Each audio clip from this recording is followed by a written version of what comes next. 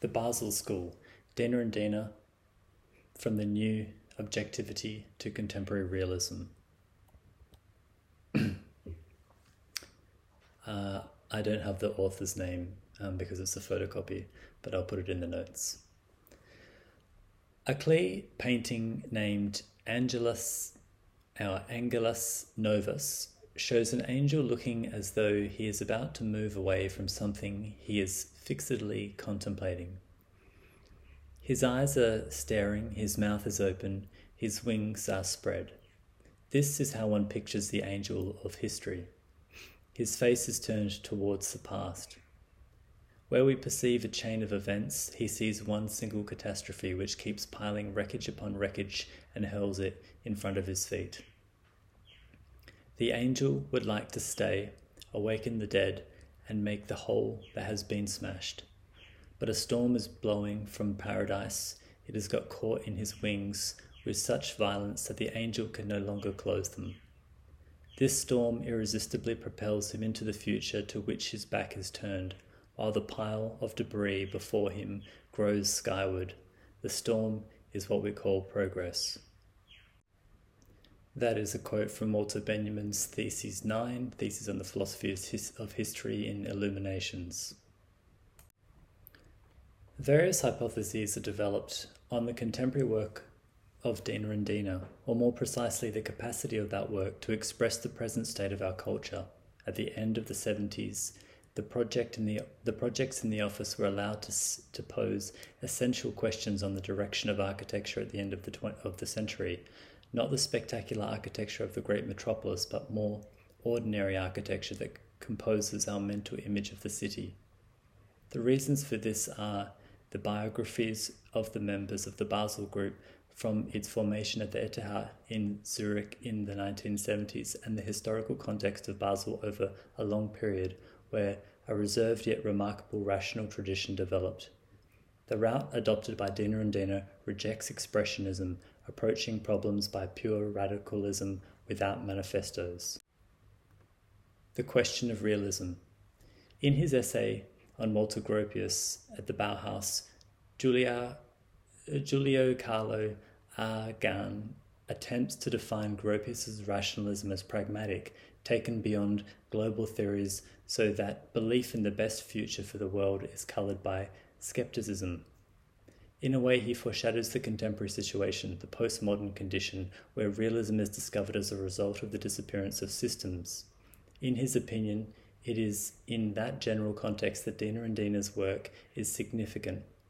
The ability to, the affinity to new objectivity, the objective reconciliations with the rational part of Ventruvian thought, the flirtation with ordinary manufactured objects might become indications of an experimental enrichment of realism. The cultural implications of modernity are endlessly increased by the breakdown of the grand theories. Realism as a question in architecture is renewed through the shift from an exploration of modern spatiality to that of modern identity. The question is linked with that of Kenneth Frampton's critical regionalism and Paul Roeker's reference to worldwide hybrid culture. This contemporary rationalism depends on mental operations that, in this case, are reductive, whilst the complexity of situations is acknowledged as part of reality. The aesthetic is that of an internal order. Architecture tends to freeze time, seeking to construct another state of time. A synthetic precision. The approach found in Diener and Diener's projects could be qualified as synthetic, in that office it is believed that the most effective way of realizing a project is by passing directly to the production drawings, using discussion as a vital part of the process, but not the kind of drawings or sketches that take on their own characters, representing autonomous cultural views. The best conceptualization is sought, rather than the process of conceptualization, an authentic rationalism with similarities to that of Paul Nelson. Discussion in Diener and Diener's office forms part of a critical process inherent in that of production. Diener and Diener's architecture diverts a formal approach. It takes its meaning from reference to the town, the use, and the state of relationship of techniques and materials. This is demonstrated by Diener and Diener's first project, the Hammerstrasse development. The project established an exceptional synthesis contrasting with other European projects where daily use, symbolic status, reference to the city, and the quality of the construction were integrated. Through its precision, it reminds one of the modest Basel dwellings of 1924 by Bernoulli. It also evokes the architecture of the new objectivity which Hans Mayer and the ABC group founded in Basel were the leading exponents. Dense complexity.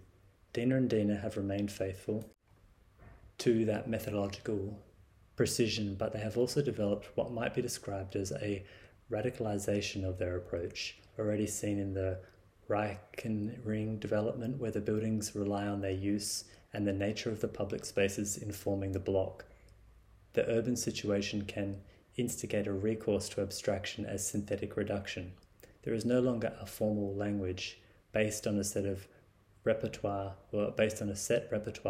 of composition and materials, but the rationality that is seen here is dependent upon the appropriateness of the techniques used rather than their novelty.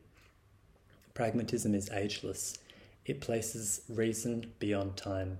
Diener and Diener's recent designs, such as the development in St. Alban Tower, operate on that basis.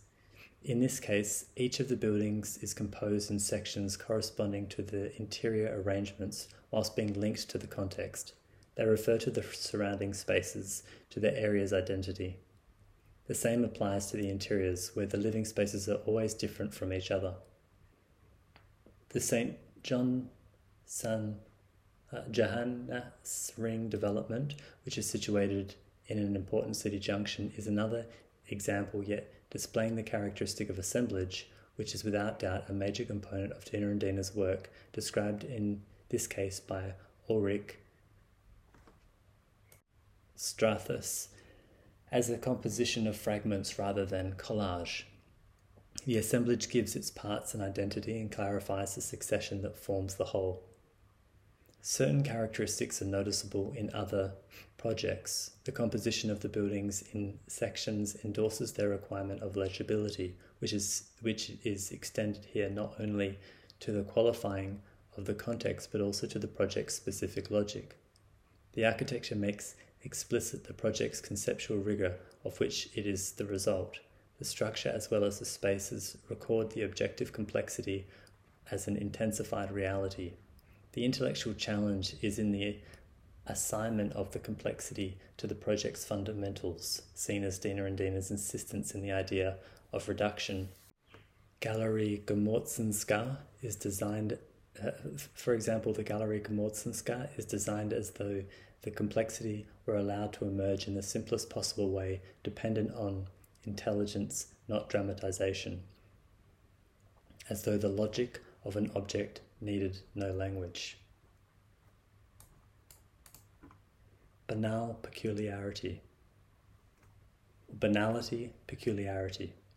Complexity in Diener and Diener's work always appears as the product of necessity. Its reduction does not indicate simplification. The same architectural fundamentals must be used for every aspect. Simplicity becomes a hard-won result of encompassing the constituents of the simplest means. The integration with the contemporary is tied to the appropriateness of the solutions proposed.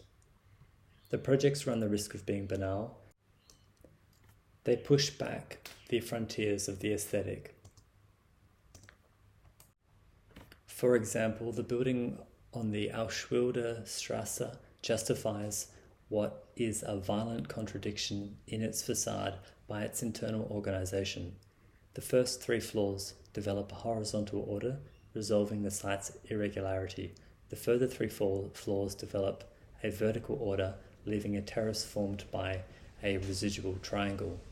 The project's organizing forces, which consist of the materials as much as the aesthetic, are thus made visible. The architecture is read as an essential intellectual game of regularities and irregularities. The building on the Hutstrasse aptly explains this aspect of realism in Diener and Diener. The form that it offers makes a play of a space, a geometry, a body, a geometry and a body bears a relationship to the rapid head movements of the portraits of Francis Bacon. It is constructed from layers of meaning as though architecture's obligatory cultural task were to use the microcosm of the building to refer to the macrocosm of history, in capturing a sense of the passing of time. An ambiguous temporality. The Hochstrasse building, which is the most characteristic example, presents the paradox of Diener and Diener's realism. So does the banal permanence of the Steinentorberg building, referring to the problematic similarity in the work. The extension maximale of accepted situations composes in return a comprehension densifie, yet in diverting reason aside from the exceptional and the sublime, it is rediscovered in the banal. The enclosures cannot have a second level of meaning. They don't consist of a coherent family of objects beyond that abstract intellectuality of the project. Diener and Diener's projects try to join the present to the past to record a souvenir that sparkles at the moment of peril. The true picture of the past flirts by. The past can be seized only as an image which flashes up in the instant when it can be recognized and is never seen again.